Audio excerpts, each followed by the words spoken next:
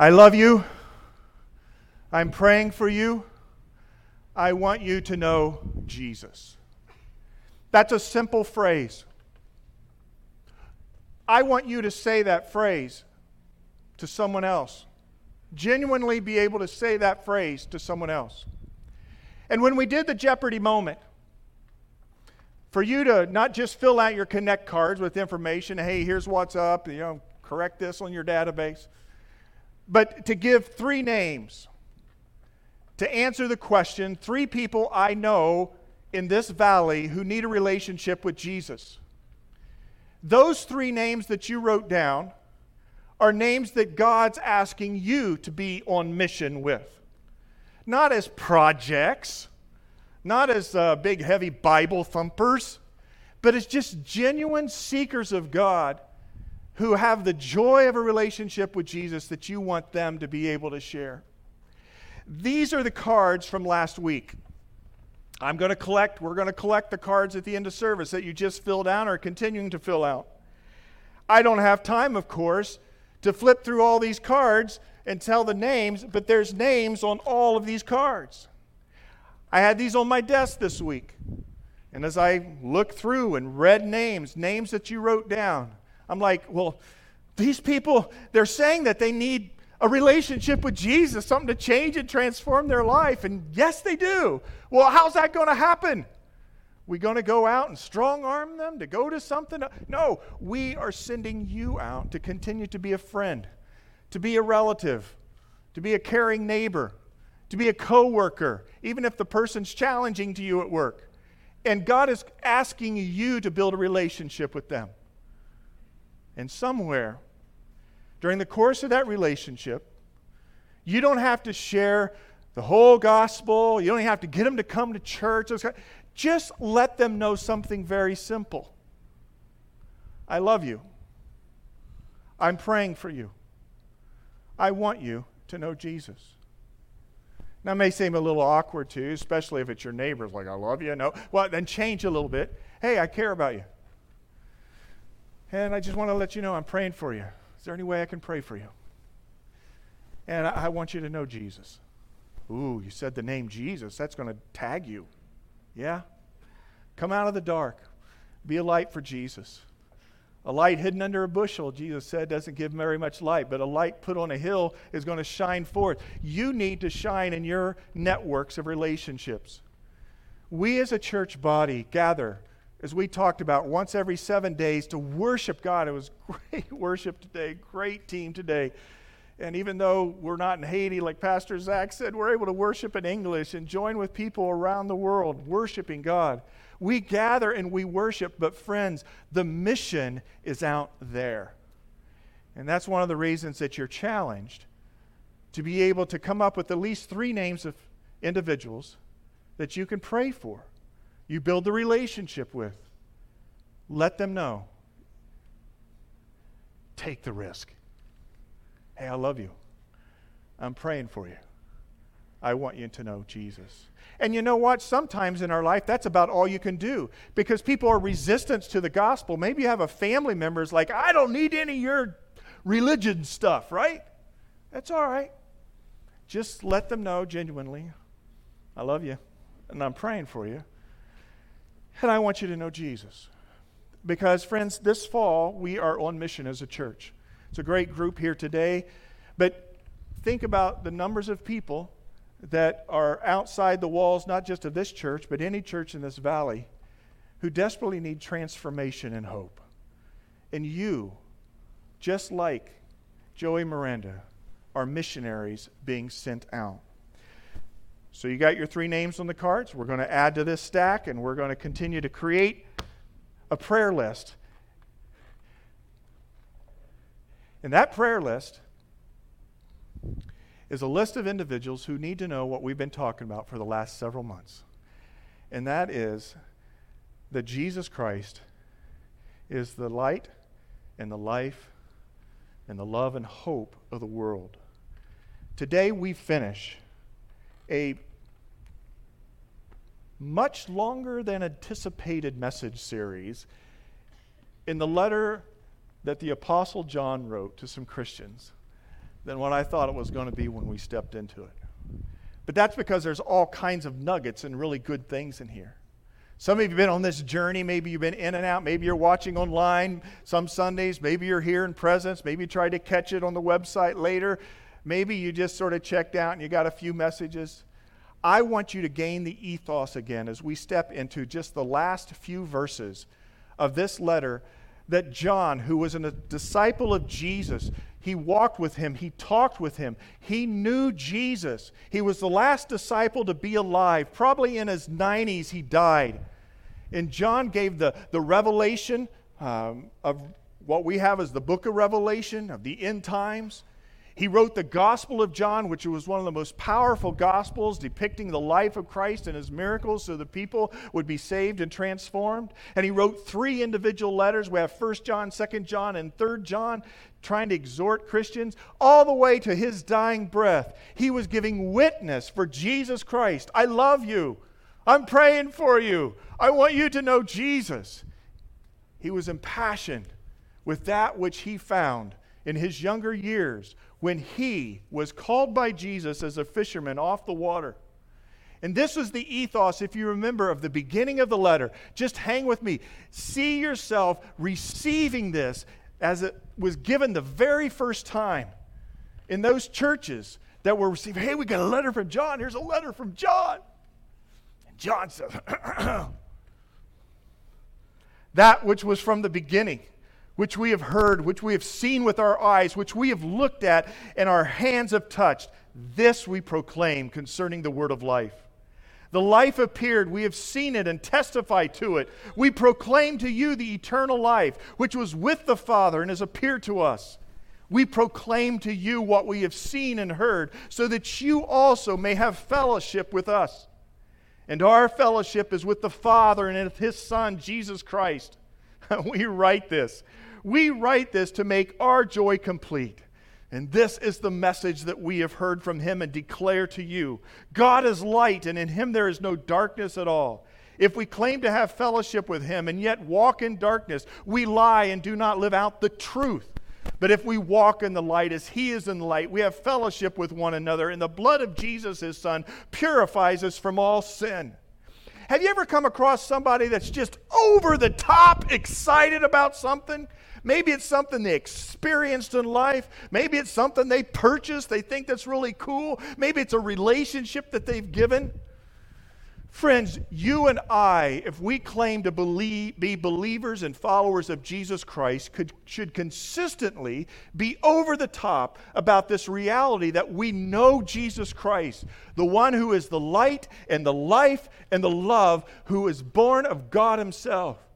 That doesn't mean you have to be all, jacked up and hyper super and positive if you're going through some challenging times. We talked about those.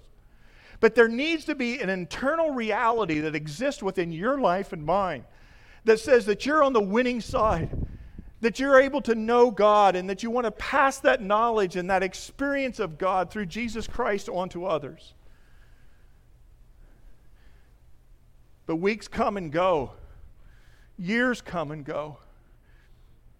And I see that Christians so easily get dulled in their faith. They get wore down. And sometimes rightly so, because you can take some hard hits standing up for Christ or trying to live for Him and raise a godly family or be an influence in your workplace. But you should never, ever live outside the ultimate reality of what you have in a personal relationship with Jesus Christ.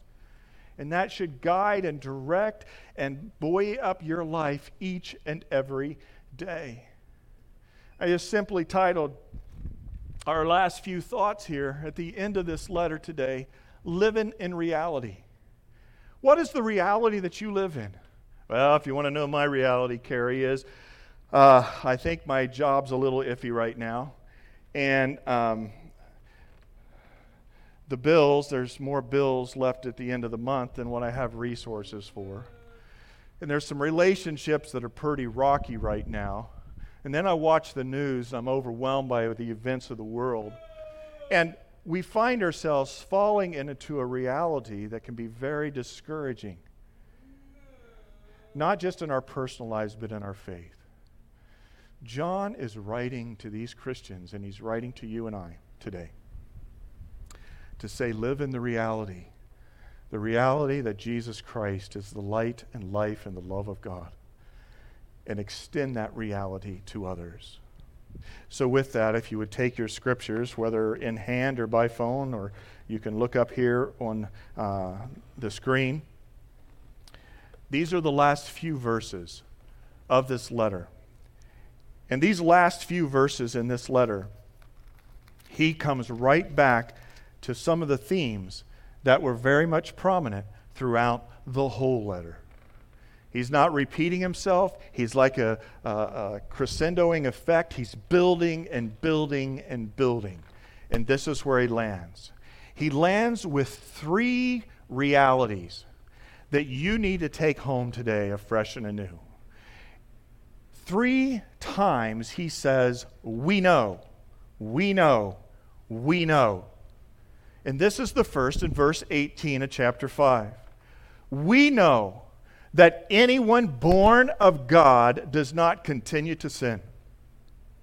We know that anyone born of God does not continue to sin. The one who was born of God keeps them safe, and the evil one cannot harm them.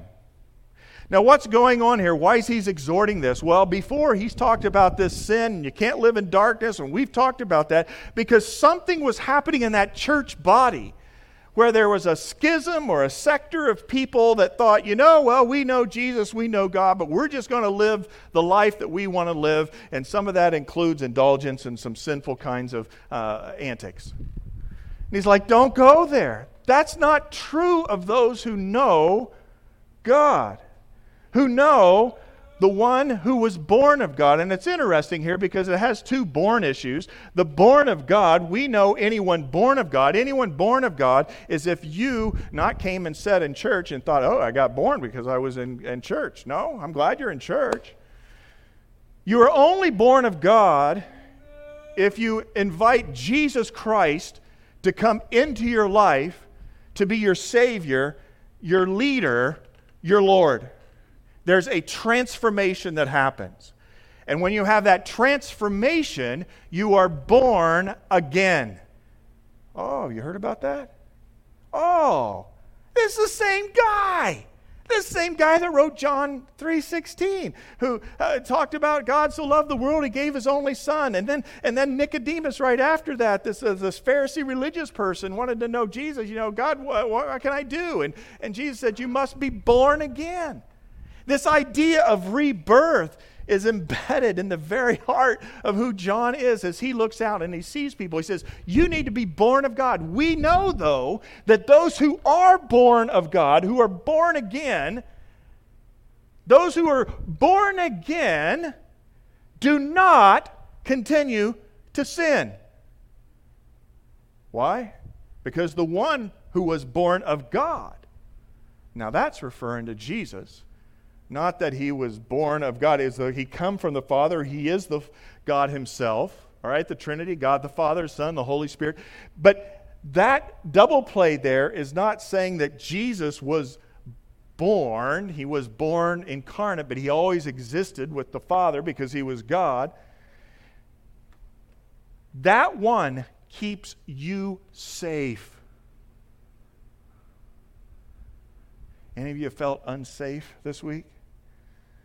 What about some of the Christians we're praying for in Afghanistan? You think they feel unsafe this week?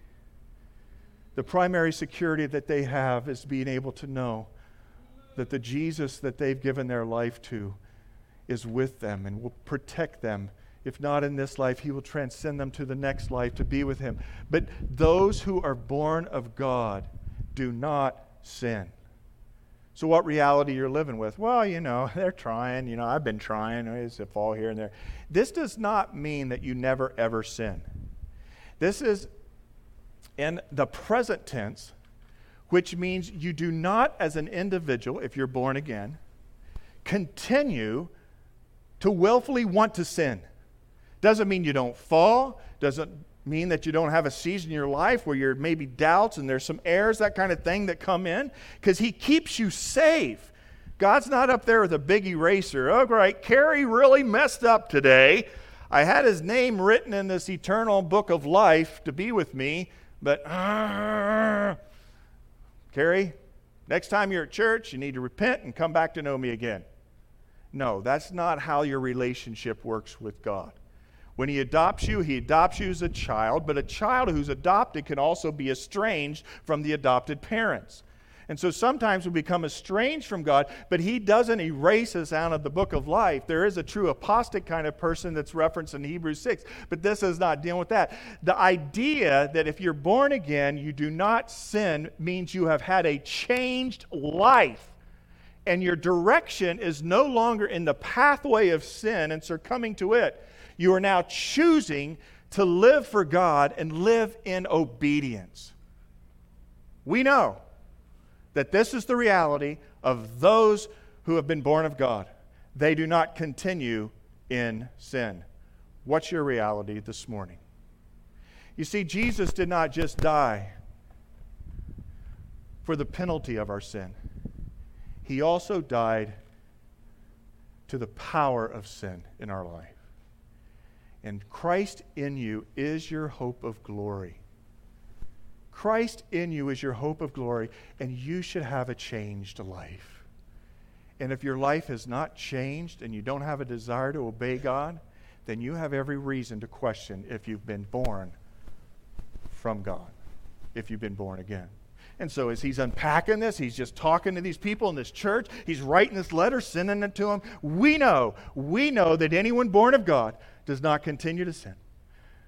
The one who has been born of God keeps them safe, and the evil one can't touch them, can't harm them. The second we know is this. We know that we are the children of God. We are adopted as his children. And being adopted as his children gives us special access to all kinds of things. And we talked about it last week concerning prayer. Right? This whole aspect of being able to, to pray and to understand God's hearing you. You have very access to God himself. You don't have to go, hey, God, you hanging around? I took a number. Will you answer me? You do that callback thing when you call somebody and say, hey, you got an hour wait, but we will call you back. That's not how God works with those who are his children. If you are a child of God, you're adopted, you have access to him, and you have all kinds of incredible things. Do you know that you're a child of God? And do you know what comes to you as a child of God to be able to receive the joy of the Father?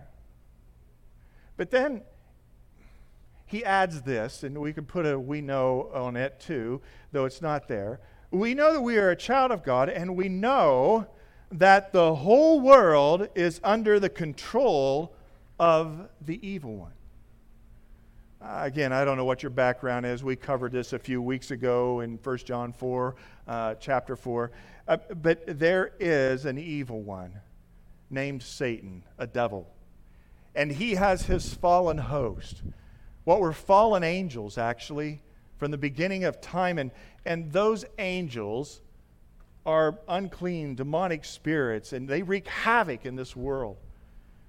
And so he's juxtaposing two things here.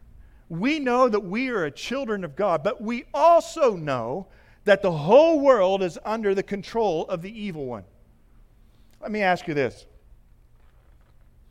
When you watch the events of this last week unfold, related to the United States' involvement in Afghanistan, how do you interpret the reality of that? Oh, you may go to a military perspective on it, or even a political perspective. But do you go to the spiritual perspective on what's happening in Afghanistan, as well as in many places around the world, right? There is an evil one, and the evil one, through his evil partners, and the sinful nature of people that has not been changed and transformed, wreaks evil and corruption and havoc and murder and death and brokenness in our world. That's the reality, and John knew it. He saw it in his day. We see it in our day. You know, a lot of times it's great for us to talk about, well, you know, hey, we're children of God, and people, even on the outside of the faith, who are not born of God, they like to hear positive things. You know, hey, God is for you. He's got a plan for your life. He wants to fill you with His fullness. There's direction and hope in Him, and Jesus gave up His life for you. They go, thanks. That's great to hear. But if you started to tell them that they were of the evil one, that they're a broken sinner and lost, and they're under the control of Satan, they're going to step back and they're going to go, wait a second, now you're going a bit too far, Carrie. You see, we like the positive of what God comes to do in our world, and we can preach it and shout it from the mountaintops or from the platform or in a neighborhood and say God is love and He's got things for you, and that's all great. But do we uphold the equal aspect on the opposite end of that, which is without God and Jesus Christ in your world, you too are controlled by the evil one? You can just stay with that, I love you, I'm praying for you, I want you to know Jesus thing. Don't be telling me that. But see, we can't hide that from our world because we have to live in reality. And the reality is God is at war. He won the victory through what Christ did on the cross, dying, being raised from the grave. He broke the power of Satan, but Satan is still on a long leash. And there is trouble and disruption and turmoil and pain and brokenness in our world. And we grieve. But we do not grieve without hope. Because we know our hope rests in the light and the life and the love of God that is found in Jesus Christ Himself. We know that we are the children of God, and we know that the whole world is under the control of the evil one. So, what's the third we know? We know also that the Son of God has come. Now, what's he doing here? He's referencing all the way back to the first part of his letter. Remember the intro? Hey, we were there, man. We touched him. We saw him. We ate with him. You know, this is not, and he was up against some teaching in that day, maybe even in the church, that said, you know, Jesus wasn't really fully human or that kind of thing, and there's some special mystic knowledge that you need to have. No, he was telling them, Jesus, God, the Son of God, came. We met him. We lived with him. We ministered with him. We saw him die. We saw him raised from the grave. We know that the Son of God himself has come and has given us understanding so that we may know him who is true. This understanding that we get if we've invited Christ into our life, who changes our life, who keeps us from sin, who calls us his child, what he gives us understanding-wise is not mere knowledge by experience. There is intuitive truth that's given to us that we know certain things. That's what's wrong with all you Christians. You're a little bit arrogant on things. You know, you sort of think you know everything, and then you pontificate about this and that because it's of the Bible. I got my doubts and my concerns. Friends, I'm sorry, I just need to let you know, if you're in that camp, it's different when Christ lives in your side of you. He speaks to you. He walks with me and he talks with me and he tells me I'm his own. It was an old song. I remember my dad used to sing that sometimes. When you have the Holy Spirit, he's imparting to you knowledge. Knowledge and truth and understanding. And the understanding is about him who is true. And we are in him who is true by being in his Son, Jesus Christ. He is the true God and eternal life. That word for true, in the Greek, it's actually the word that means reality. Living in reality, This is the reality. The reality is that Jesus is the true God, and He gives true reality understanding. And He is the one who keeps you and gives you eternal life. That's not just life everlasting after you die. It's eternal full life today. It's a continuation. And so here's John penning his last few lines of this letter that he's been inspired to write. And he circles around to some of the same things we know. We know that the reality is that those who come to know Jesus, they don't continue in a pattern of sinfulness. Even though they may fall, they're choosing to live in obedience. And we know that we're a child of God and we are not under the control of Satan. And we want that for the world. And we know that God came in the flesh through Jesus Christ, and He gives us understanding, and that understanding is true truth, true reality. And this is my experience. And so we humbly walk in this relationship with Jesus Christ, but we walk with confidence, and we stand upright, and we have hope in a broken world and in our own broken lives. Even if you as a Christian this week have had challenges. He was talking to Christians who were challenged. And He wasn't just giving them a pep rally cheer session. He was bringing them back around to ultimate reality. And you and I, each and every day, must live in that reality. He finishes with a fragment of a sentence. It seems like, it's almost like it's the start of another paragraph. And you're like, oops, did we lose part of the letter? These are the last words of this whole letter. It says, "Dear children." And he was always referencing those who are followers of Jesus as children, right?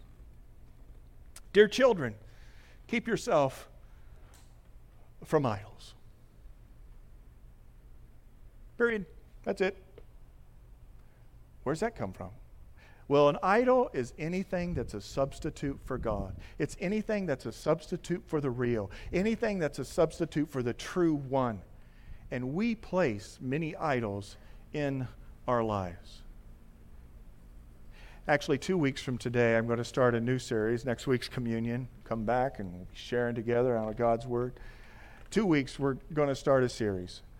And I don't know if I heard this series, I'd come, but it's called Money, Sex, and Power. Sacred Gifts or Idols of the Heart. But it's just not in those three areas. We're going to unpack and see God's beauty in all those three areas, but also where they can fall amiss. It's many things in our life. Many things in our life that become idols. Anything that replaces God and Jesus Christ can become an idol. And he's just exhorting the people in this church to this letter, stay clear from it. Stay clear from anything that's enticing you to follow in a direction other than the ultimate reality of the one true God. And so, I want to exhort us in closing this letter in this way. That you and I, we need to be living in reality and not in darkness.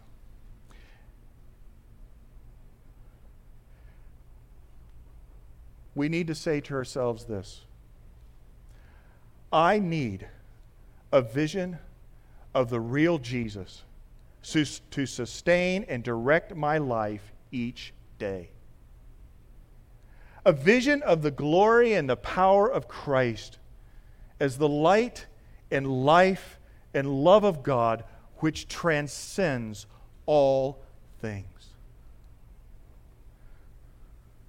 I need a vision of the real Jesus that looms enormous over my debilitating brokenness as a sinful person, my splintered community within an imperfect church, and my ongoing fear of the evil enemy at work in our fallen world.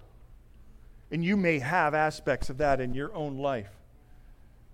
Debilitating brokenness, splinteredness in a church community. And friends, we're not a perfect church around here. You just ask anybody that serves here, especially if they want to talk about me. There's imperfectness in God's community. And John was addressing some of that, but he says, let's continue to build this community as Christ envisioned. And then this whole thing of fear, ongoing fear that seems to grip us. Zach just came from a trip to Haiti, and there's brokenness there, all kinds of brokenness. Some because of the recent earthquake. My oldest son today is on the Gulf Shores, high up in a condo, hoping he can get out before the hurricane destroys his travel back home plans. Things are happening around our world. There was news out of Afghanistan today related to trying to target terrorists that were on their way to the airport, maybe to blow up more people. There's ongoing fear of COVID and other challenges. But friends, you and I need to have a Jesus that looms bigger than all that. Some of you are familiar with The Lion, the Witch, and the Wardrobe, the Chronicles of Narnia. And in there were 4 kids. And Peter and Susan and Edmund and Lucy, right? The second book of the Chronicles of Narnia, they see Aslan the lion again. Aslan represented Jesus Christ. Do you remember this? And in the Chronicles of Narnia, Aslan, has this incredible story and how he sets Narnia free, this land, this spiritual world land of its curse of winter. But in Prince Caspian, Lucy, the youngest, she sees Aslan again, and she says, Aslan, you're bigger. And he looks at her, and he says, it's because you're older, little one. She says, not because you are? He says, not. But as you get older, you will find me bigger. Is that the reality that you have? Is Jesus Christ looming large in your life? Or have you caught up yourself with all the petty things, even the churchy things? Or have you discovered the fresh reality day in and day out of the true one? Do you know him? Does he loom larger? Will you ask yourself honestly this today? What reality am I living in? How big is my Jesus? How alive is my Jesus? How present is my Jesus? Where will I go to imagine and experience the real Jesus, who is the true God and eternal life? I trust you will pick up that journey and run hard to discover that Aslan is much bigger than you ever dreamed. Live in the reality of what we have, in the light and love.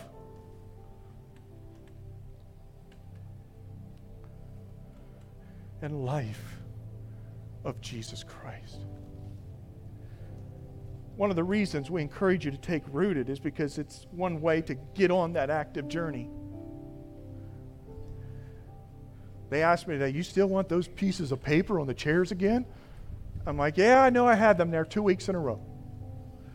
We got about 36 people signed up, but there's something in my heart that says there's probably another 6 or 8 people that need to go on this Rooted journey for 10 weeks. And this journey is a commitment.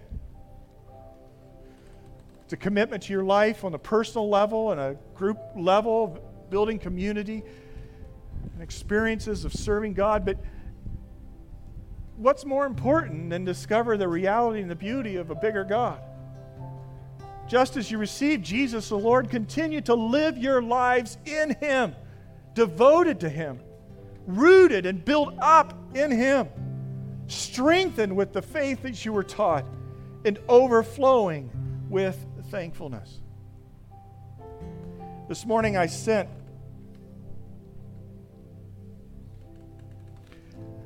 a text to the Sergeant Major of the Marines.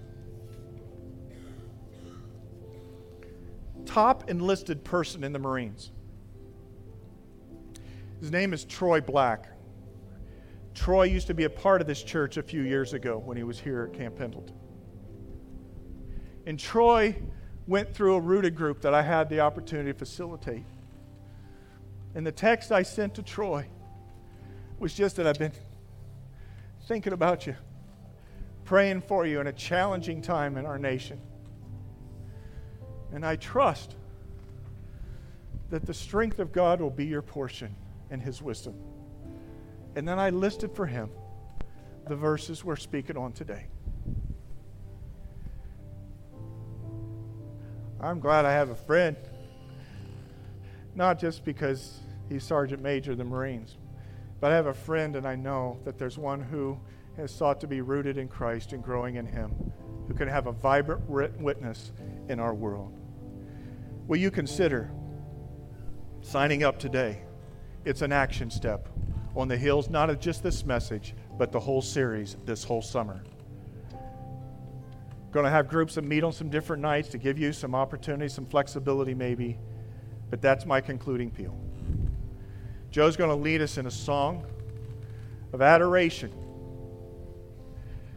It's an emotional day because it's Joe's last official Sunday, I'll say a word official, of leading us in worship. I'm going to ask the ushers to take their places to receive the Lord's tithes and offerings, as well as your connect cards, any rooted things you have to turn in. But I want us to close in worship. And I want us to worship the one who is true, who is the ultimate reality, and let Him loom larger in your life as you stand before Him. So ushers, come and receive the Lord's tithes and offerings, as well as your connect cards and your rooted responses. I turn it over to Joe, because he knows how to lead us before the throne.